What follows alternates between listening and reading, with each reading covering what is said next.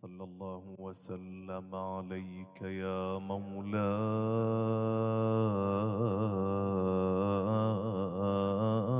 يا رسول الله. صلى الله عليك وعلى آلك المظلومين.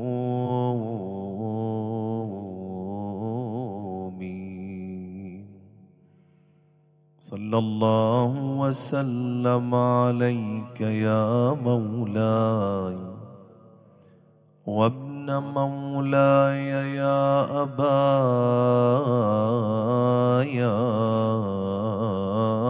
عبد الله يا ابن رسول الله. السلام على المكسور ضلعها،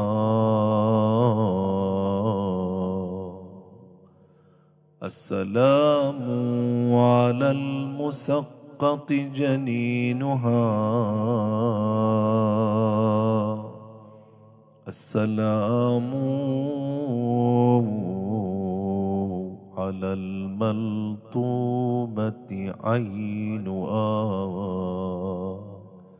سادتي يا ليتنا كنا معكم فنفوز فوزا عظيما.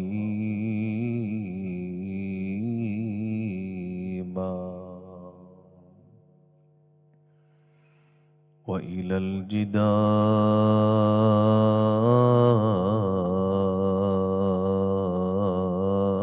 وصفحة الباب التجت، وإلى الجدار وصفحة الباب التجت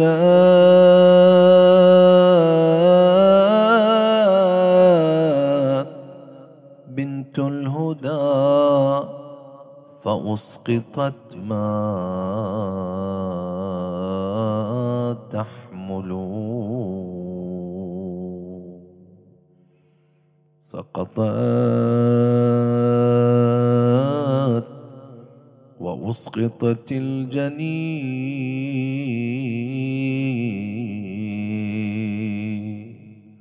وحولها من كل ذي حسب لئيم جحفل. هذا يلوعها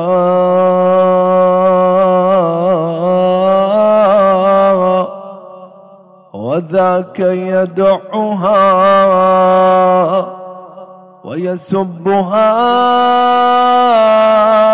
هذا وهذا يركل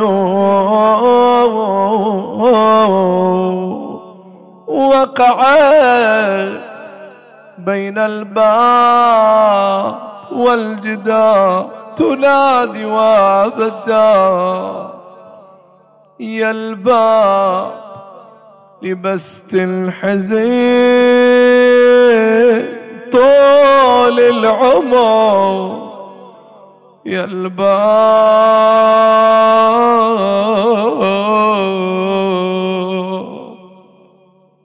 محاورة مع ذلك الباب الذي عصرت به فاطمة عليه السلام. يا الباب يا الباب لبست الحزن طول العمر، يا الباب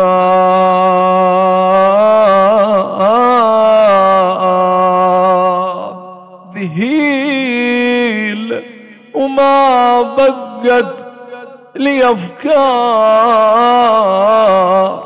يا الباب أنشدك وين محسن وقع، يا الباب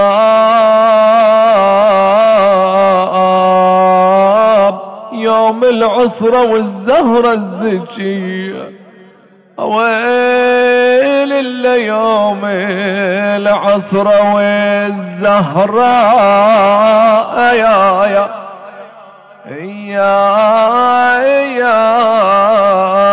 الزكي غدت تصرخ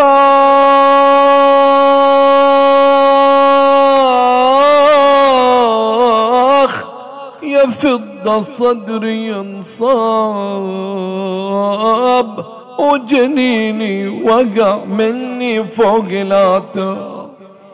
اجت فضة ولفتها فوق التراب يسيل من الصدر وضلوح الدم. اويل اللي يزيل من الصدر وضلوعها يا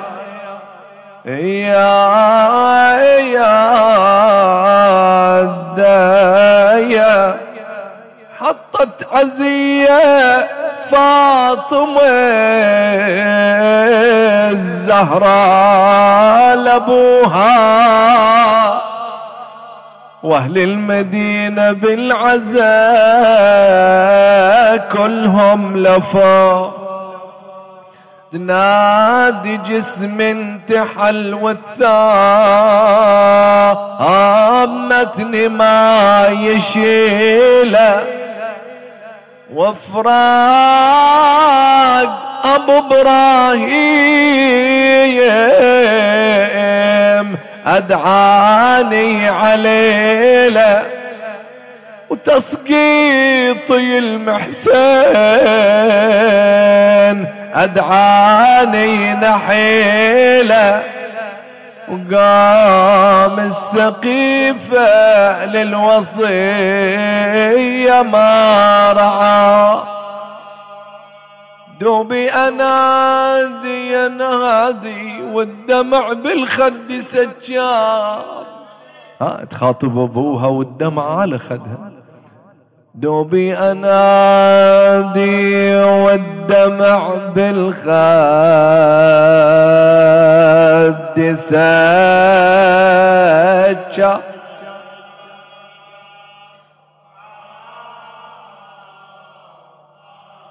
بس ما غبت يا نور عيني تحت التراب.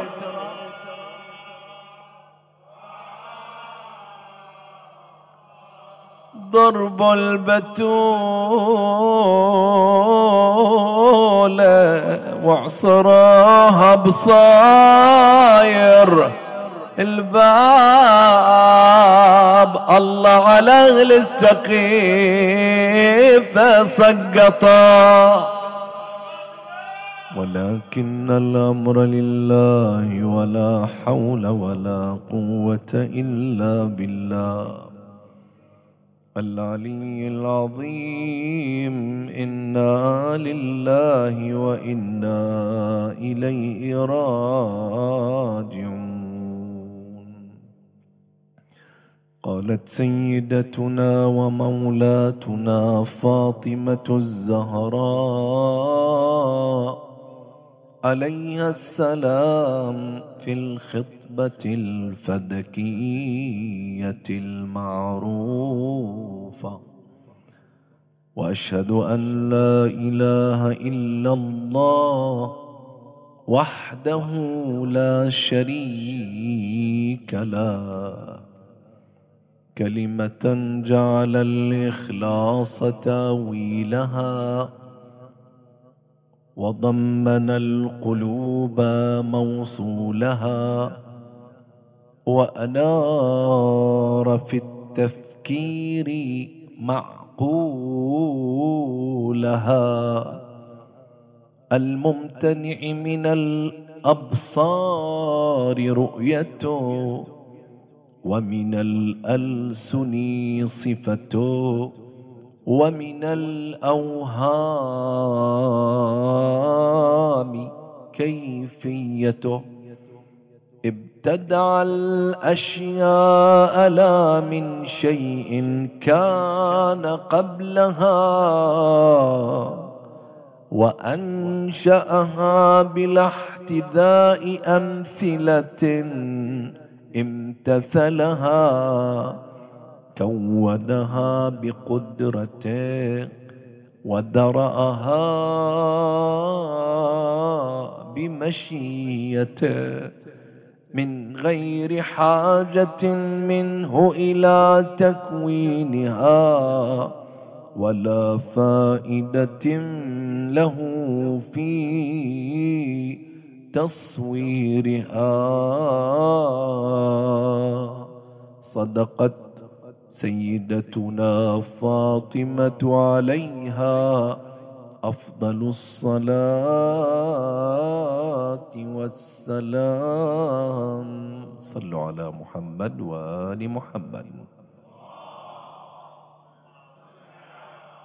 اللهم صل على وآل محمد. اللهم صل على محمد وآل محمد.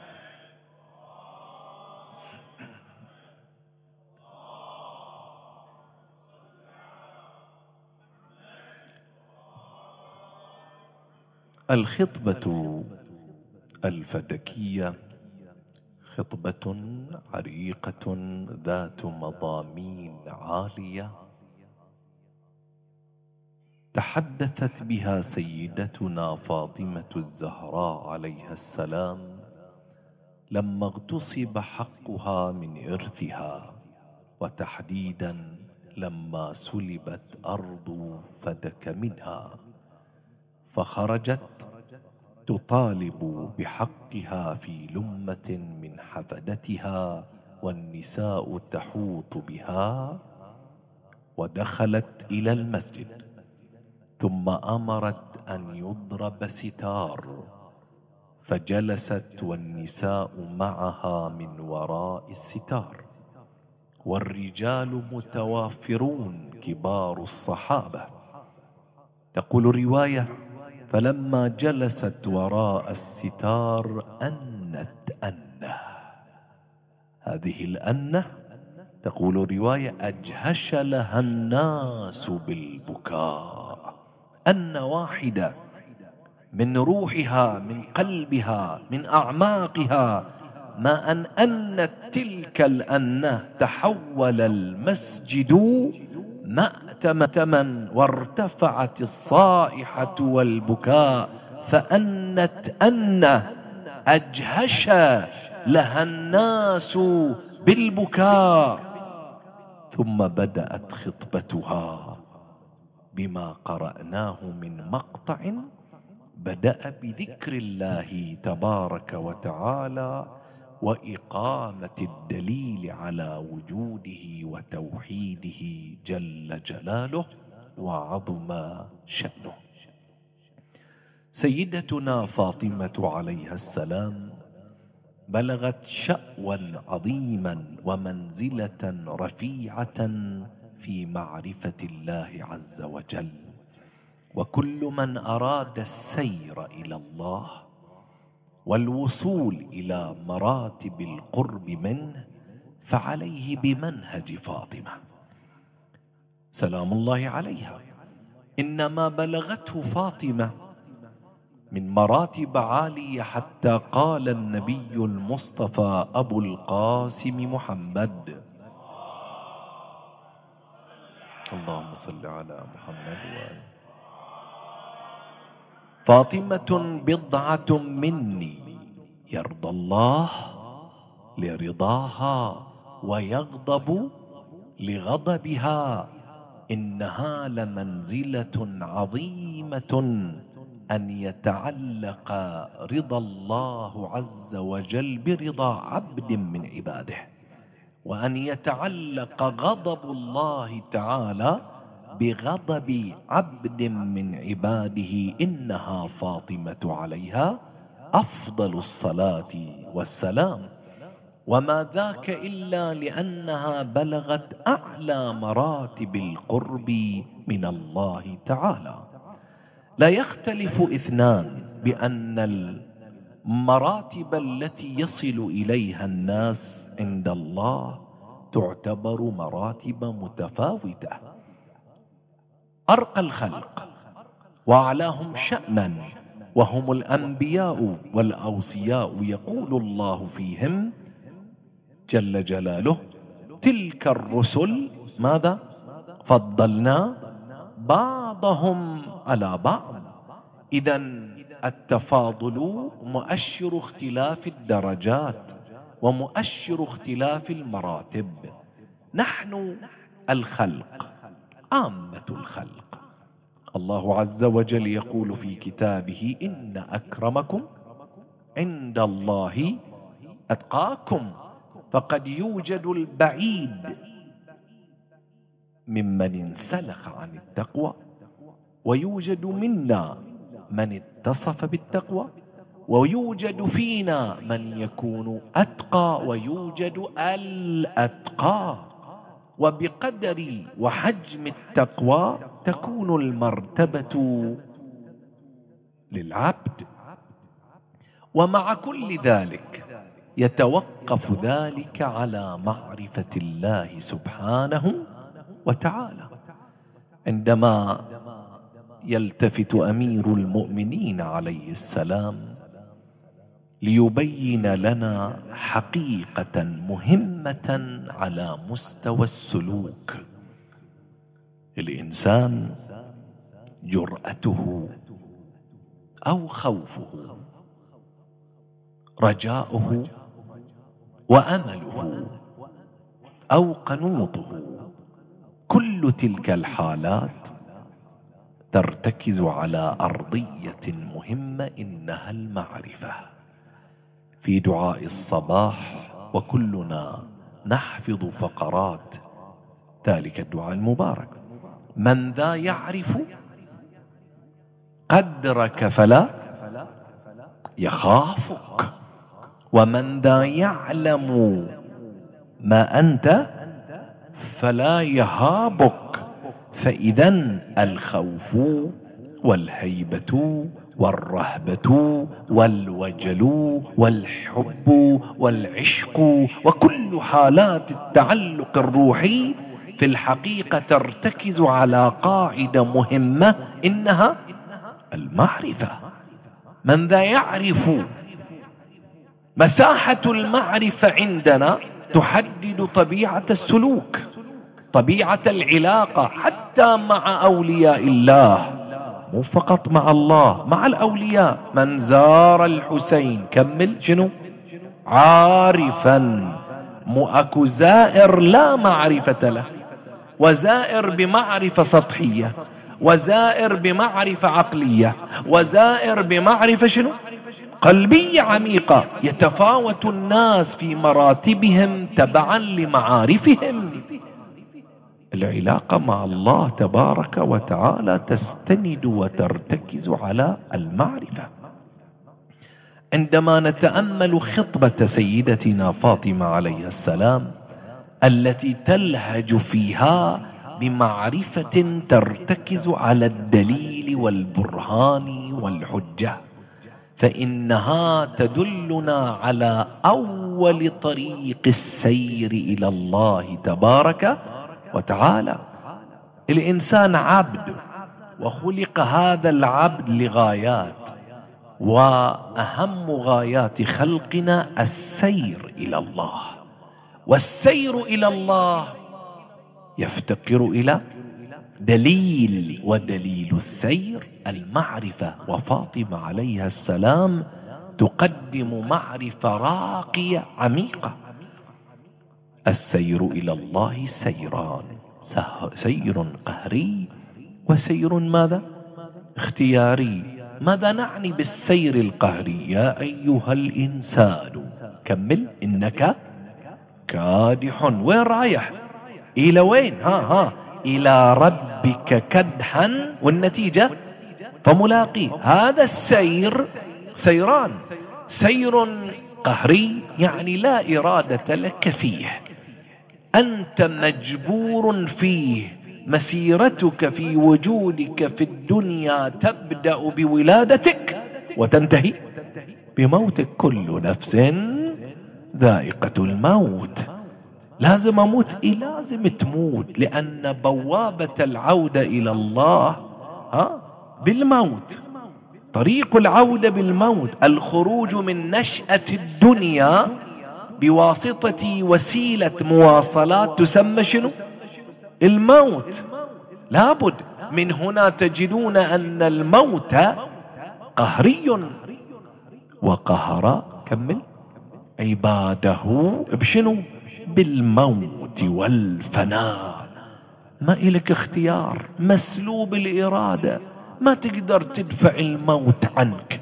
إذا فتحت عينك من يعطيك ضمانا أن توفق لإطباقها؟ وإذا أطبقتها من يعطيك ضمانا أن توفق لفتحها؟ وإذا رفعت لقمة من يعطيك ضمانا أن تصل بها إلى فيك؟ الإنسان له لقيمات يأكلها، وأنفاس يتنفسها، وخطوات يمشيها، فإذا تصرم ما قدره الله له وجب عليه العودة إلى الله عز وجل. أينما تكونوا يأتي بكم الله جميعا. جايبيكم عودة قهرية، ما تقدر تمنع العودة القهرية بمقدماتها. شلون بمقدماتها؟ بمقدماتها انظر إلى نفسك. أين بشرتك الناعمة؟ لقد تجعدت. أين شعرك الأسود؟ لقد بيض. أين الشعر الجميل؟ انحسر. أين الظهر الصلب؟ دودب. وقس على الأضراس تساقطت، الجسم بدأ يضعف. هاي أمور ما تقدر تعطلها. خلقكم من ضعف ثم جعل من بعد ضعف شنو؟ قوة. مسيرة تكوينية راجعة لله. ثم جعل من بعد قوة ضعفا وشنو؟ وشيبة. لازم تنحدر، والنهاية عودة إلى الله. هذا سير قهري، لا يمكن أن نعطل حركة وجودنا. ماء يتلاقى حويمن الرجل ببويضة المرأة فيخلق إنسان، وتبدأ المسيرة من الأجنة إلى عالم الدنيا، وانتهاء إلى عالم البرزخ إلى يوم الآخرة. هذا سير قهري ما تقدر تعطله، ما نقدر نعطله. لازم طالع أبوك، انظر إلى أبيك المسن، هو صورة لك في المستقبل. الشاب اليوم كهل الغد، وبعد ذلك يكون ماذا؟ شيخا، ثم يرحل من الدنيا. وإذا رأيت جنازة محمولة فاعلم بأنك بعدها محمول. هذا قانون قهري. نحن لسنا في صدد الحديث عن المسير القهري لأنه خارج عن إرادتنا. أما المسير الاختياري وهو المسير الروحي، المسير الذي نكدح فيه. يا أيها الإنسان إنك كادح إلى ربك كدحا. مسيرة الاقتراب إلى الله. وإذا سألك عبادي عني فإني هو قريب. لكن إذا وجد بعد فالبعد ممن؟ من الإنسان. فإذا إذا أراد الإنسان المسير فالسير له أدواته وله أهدافه. فالبعض إذا أراد أن يصل إلى الله تعالى فلا بد أن يتساءل: ما هي أدوات السير؟ ما هي غايات السير؟ ما هي معوقات السير إلى الله عز وجل؟ أنت ترجع تقف مع صاحبة الذكرى فاطمة عليها السلام وتتأمل في جلالة قدرها وعظمتها عند الله عز وجل. هذه العظمة ما جاءت من فراغ، جاءت من روح شفافة مرهفة في العلاقة مع الله، جاءت من جسد انتحل في طاعة ماذا؟ في طاعة الله. جاءت تلك المرتبة من لسان رطب بذكر الله، جاءت تلك المرتبة من قلب عاشق محب لله، جاءت من قلب معرض عن معصية الله. السلوك إلى الله ونيل المراتب يحتاج إلى سعي، ولهذا أول خطوات السير إلى الله تعالى المعرفة. يلتفت سيدنا ومولانا أمير المؤمنين عليه السلام إلى كميل بن زياد، قال: يا كميل، ما من حركة إلا وأنت محتاج فيها إلى معرفة. ما من حركة، تأمل إلى دقة التعبير، كل حركة، الحركات الصادرة من الإنسان قد تكون حركة جسمانية مادية يحتاج فيها إلى معرفة. تريد تبني لك بيت، لا تخطو خطوة من دون دراسة ومعرفة. تريد أن تنال مراتب راقية في الدراسة الأكاديمية، قبل أن تضع الخطوة الأولى كون معرفة. تريد أن تبني عشا زوجيا، مو بناء هذا. يقول النبي صلى الله عليه وآله: ما بني بناء في الإسلام أفضل وأحب إلى الله من التزويج. هذا بناء. قبل ما تخلي الطوبة الأولى تحتاج إلى شنو؟ معرفة. فالأمور الدنيوية إذا أردنا أن تكون مقربة نحو الهدف تحتاج إلى معرفة. فكيف بالسير الروحي؟ الاقتراب من الله عز وجل، نيل المراتب والكمالات الروحية. السير الروحي أخطر بكثير من السير المادي. السير نحو الله عز وجل يحتاج إلى قاعدة، وقاعدته المعرفة. ولهذا كم من سائر لا يزيده كثرة السير إلا قربا لو بعدا، بعدا رايح بعيد، لأن ما عنده دراية ولا معرفة، فسيره ضياع في ضياع. وهذه المسألة مرة تكون من العبد ومرة من الله. تشايفين اليهود عليهم لعين الله، هؤلاء الصهاينة الذين أمعنوا في قتل المسلمين في غزة وفلسطين، ترجع إلى التاريخ اليهودي، واحدة من أنواع العقوبات التي أنزلها الله تعالى على اليهود أنه ابتلاهم بشنو؟ بالتيه. يتيهون كم سنة؟ 40 سنة من التيه. تعرف شنو معنى أن تتيه في صحراء؟ كل ما انت رايح لهدفك المحدد فترى نفسك في مكان آخر، وترد ترجع إلى نقطتك فترى نفسك في مكان آخر. هؤلاء عوقبوا لأن الله عز وجل أمرهم بنبيهم، أمرهم بواسطة نبيهم أن يدخلوا الأرض المقدسة، فقالوا بغرور وعتو: اذهب أنت وشنو وربك فقاتلا إنا هاهنا.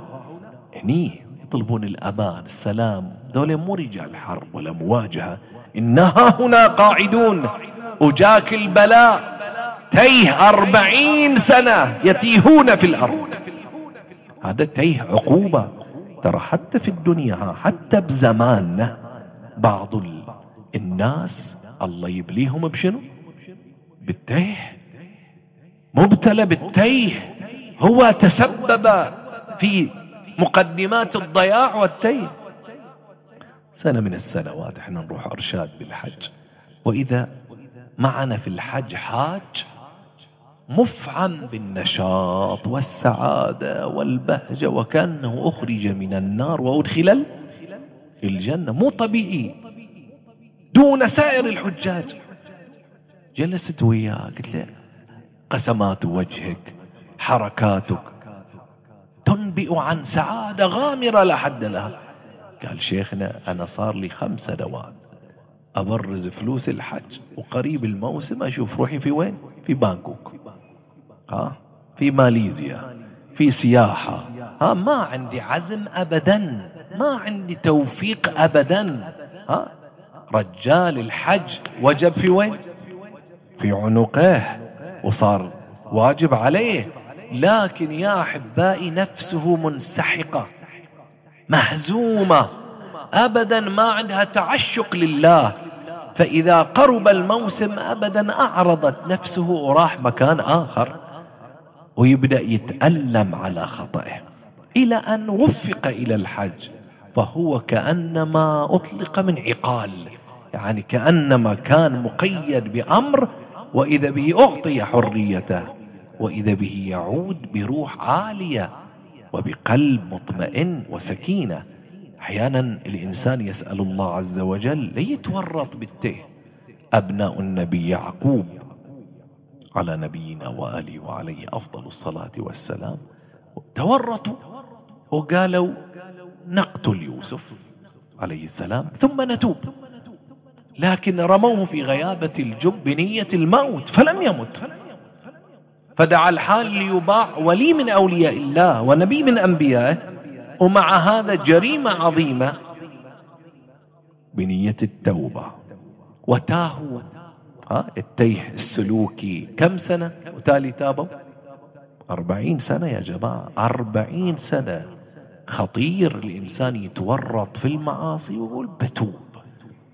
أنت باختيارك أيها البعيد تتورط في المعصية، لكن الخروج من شرك المعصية يحتاج إلى توفيق. من هنا الإنسان يجب أن يؤسس للمناعة، فإن الوقاية خير. يمكن ما تحصل علاج، يمكن الدواء ما ينفع، وقد يحتاج العلاج إلى عملية جراحية، ويحتاج إلى مدة ومدد طويلة حتى يتعافى الإنسان روحيا وأخلاقيا. السير إلى الله تبارك وتعالى قاعدته المعرفة.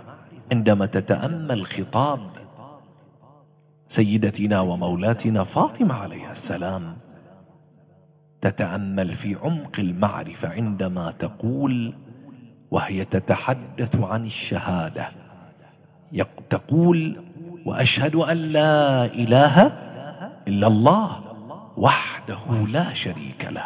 تأمل كلمة جعل الإخلاص تأويلها، وضمن القلوب موصولها، وأنار في التفكير معقولها.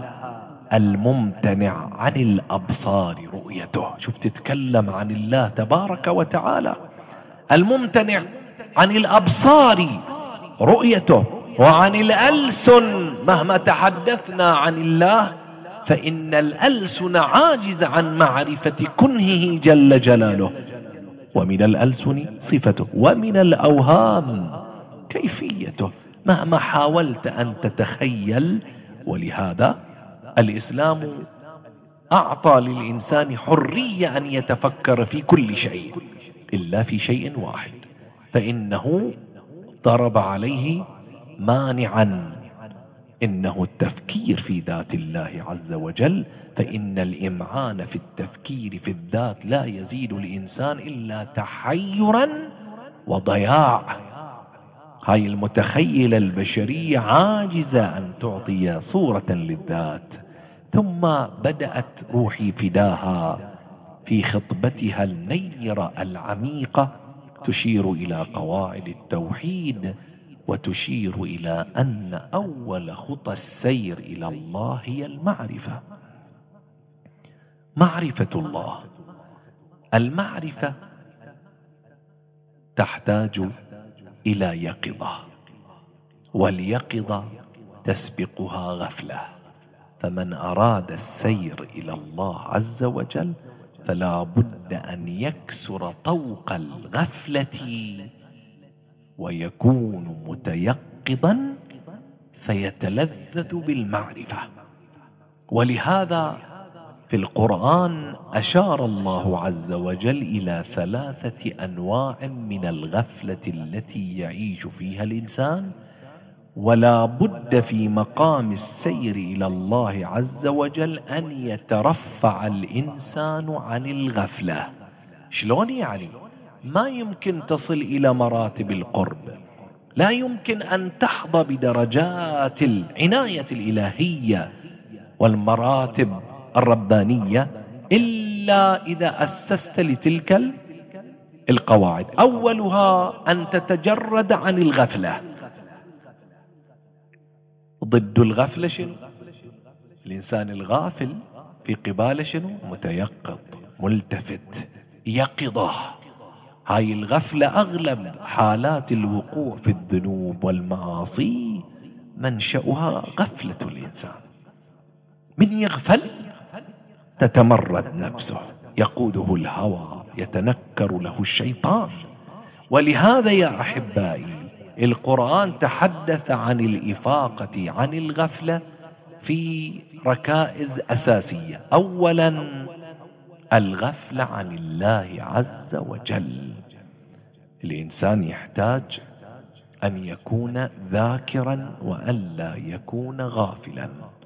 والذكر إما لفظي، الله أكبر، لا إله إلا الله، سبحان الله، يقولون هذا ذاكر، هذا ذكر، لكن يقابله الكلام البشري.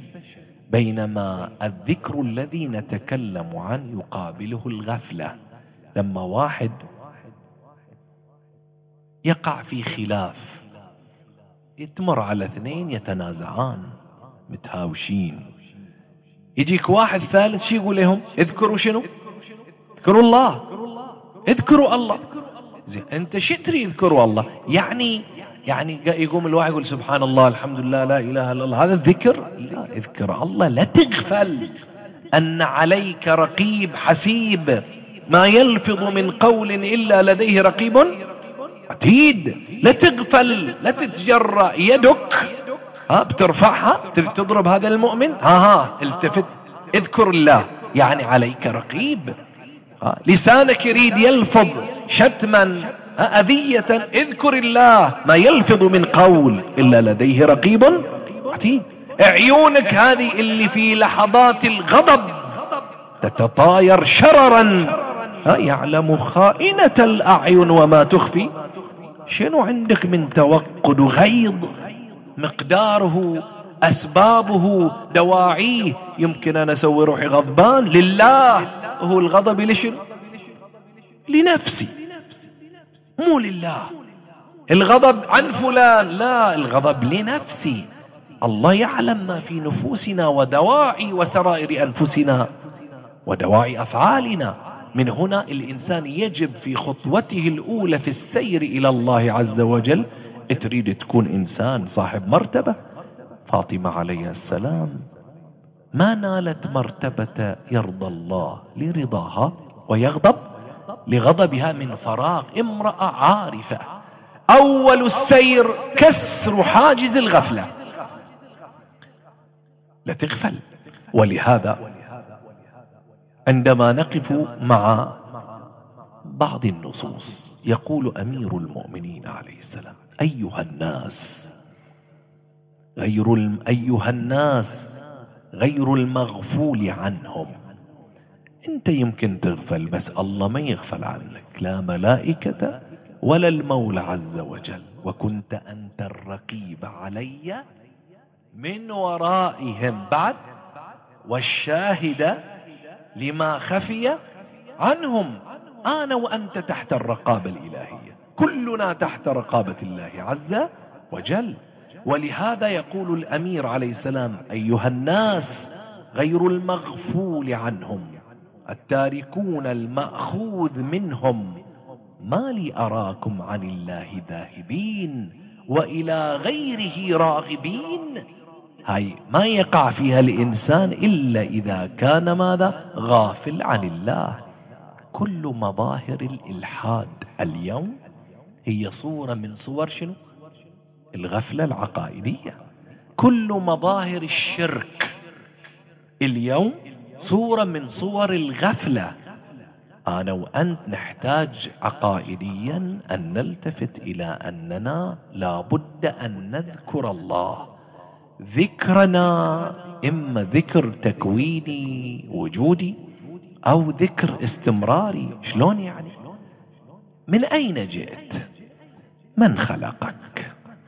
من برأك؟ لازم تذكر الله هو الذي خلقك وأوجدك. أنت اليوم كل يوم تقول في الصلاة بحول الله وقوته أقوم وأقعد. لازم تعرف أن أصل الوجود بالله، ودوام الاستمراري بعد شنو؟ بالله. ولو رفع الله عنايته عن عبد من عباده لآل ماله إلى الموت. احنا حياتنا بالله، دوامنا بالله. الذكر الصلاة ذكر نماذج بحول الله وقوته. شنو؟ أقوم وبعد وأقعد، بعد شنو؟ وأركع وأسجد. بس لا، كل شيء. أأكل وأشرب وأنام وأفيق وأمشي كل حركاتنا ترجع إلى منه؟ إلى الله تبارك وتعالى. ولهذا السير إلى الله وقوده المعرفة. من دون معرفة ماكو مسير. من هنا أول خطوة رفع قيد الغفلة عن الله عز وجل. بعد والغفلة الثانية عن الموت. القرآن شو يقول؟ الغفلة عن الموت. بسم الله الرحمن الرحيم. ألهاكم، كلنا حافظين صح؟ ألهاكم التكاثر حتى زرتم المقابر. كلا سوف تعلمون ثم كلا سوف تعلمون. لاحظ، مصيبة لما الإنسان يبتلى بالغفلة عن الموت. أكو درجة غفلة عن الله، درجة ثانية غفلة عن الموت. يعني عن إيش؟ بوابة العودة، أني أنا وأنت راجع لله تبارك وتعالى. ومرات القرآن يتكلم عن الغفلة عن آيات الله. ما يأتيهم من ذكر من ربهم محدث إلا استمعوا وهم يلعبون. يشوفون الآيات وفي كل شيء له آية تدل على أنه واحد. لكن الغفلة إذا أخذت بمجامع قلب الإنسان كانت قاطعة لطريق العودة إلى الله. ليش نصلي والصلاة ما لها نهكة ولا طعم؟ هاي مصيبة ترى. في الدعاء اللهم أذقني حلاوة ذكرك ولذة مناجاتك وبرد عفوك. صلاة ما لها نكهة، لا تلذذ لا حلاوة، لأنها صلاة عن غفلة. ولو كانت صلاة عن ذكر لكان حال الدخول ليس كحال الخروج. شلون يعني؟ البعض حاله سيان، تكبيرة الإحرام والتسليم على حال واحد. الله أكبر. مو المفروض أنت الآن تشكل اتصال؟ في الروايات لو كشف عنك الغطاء لرأيت البر يتناثر عليك من عنان السماء إلى أخامص قدميك. احنا ما نلتفت. ألطاف إفاضات تتنزل معنوية، احنا ما ندركها بالحس، لكن ندركها بالعقيدة. أنك من تقول الله أكبر انقطاعك في حد ذاته عن الدنيا إقبال على الله، فتنزل عليك الفيوض الإلهية والعناية الربانية.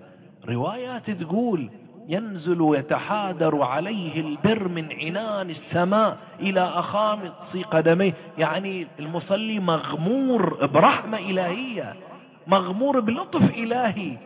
لازم أشوفه بعيون الحسية؟ لا، هذه الأمور تدرك بعين القلب، بالوجدان، بالعقيدة. ليش ما؟ إذن مقتضى الحال أن حالك حال تكبيرة الإحرام شيء، وحالك بعد التسليم ينبغي أن يكون شيء آخر. لكن إذا خرج كما دخل فهناك خلل، إنها غياب للمعرفة. كلما غبنا عن الله عز وجل انعكست آثار ذلك على السلوك. الغفلة، التمرد الذي يقع فيه الإنسان دائما فيه غفلة عن الله تبارك وتعالى.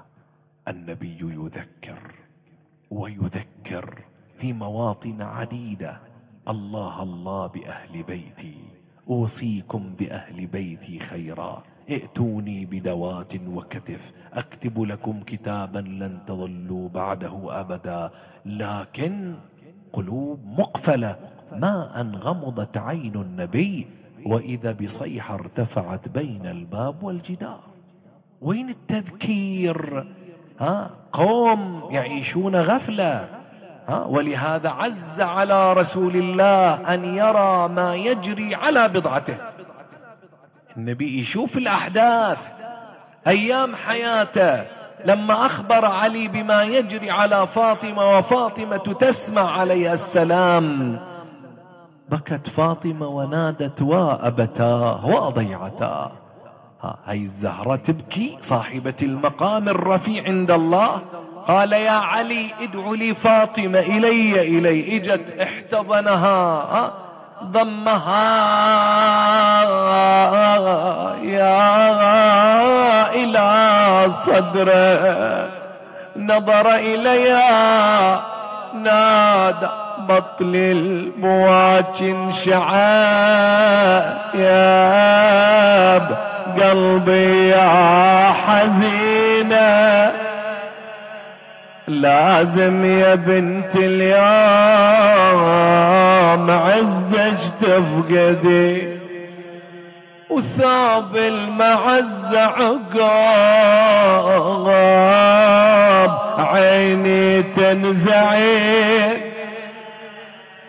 ومنك يكسرون العدا بالباب ضلعه، خرت على ابوها تصيح بدمع سجا، إن كان ضلعي يكسرون بصاير، وصل كالرايار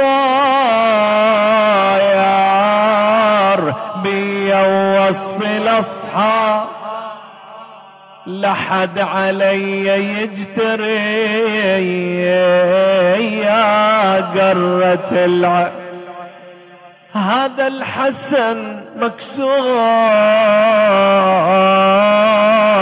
قلبه من يجبره، وهذا الشهيد حسين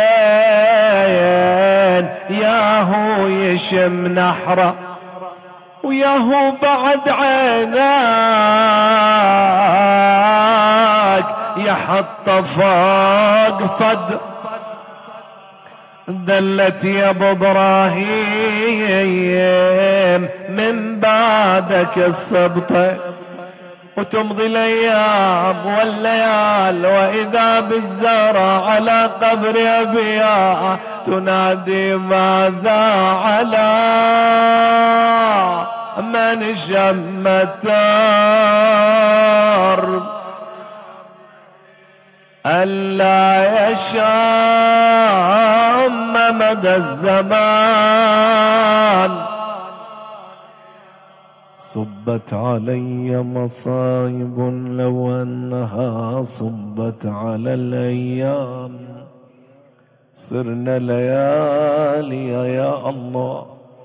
اللهم تقبل منا اليسير واعف عنا الكثير، لا تدع لنا في مقامنا هذا ذنبا إلا غفرته، ولا عيبا إلا سترته، ولا هما إلا كشفته، ولا أسيرا إلا خلصته، ولا غريبا إلا أرجعته، ولا مريضا إلا شفيته وعافيته، لا سيما المقصودين والمعنيين ومرضى إخواني وأخواتي الحاضرين والحاضرات. اللهم اشفهم بشفائك وداوهم بدوائك وعافهم من بلائك. اللهم قر أعين أهليهم بشفائهم العاجل باسمك العظيم الأعظم الأعز الأجل الأكرم وبحق نبيك المصطفى وآله شرفا. صل على محمد وآل محمد ومن على جميع مرضى المؤمنين والمؤمنات بالشفاء والعافية. اللهم عجل لوليك الفرج والنصر والعافية وفرج عنا وعن جميع المؤمنين والمؤمنات فرجا عاجلا قريبا كلمح البصر أو هو أقرب من ذلك يا كريم. والفاتحة لموتانا وموتى الحاضرين ومن مات على الإيمان، لا سيما إلى روح المرحوم الحاج يوسف أحمد آل ربيع وزوجته المرحومة بهية محسن العرادي وابنهما الشاب يعقوب، وإلى روح من اجتمعنا لأجلها وسببها الحاج العبد علي حسن الجبل، إلى روحها وإلى أرواح موتاكم وموتى الحاضرين والمستمعين ومن مات على الإيمان، نهدي لهم ثواب سورة الفاتحة مع الصلاة على محمد.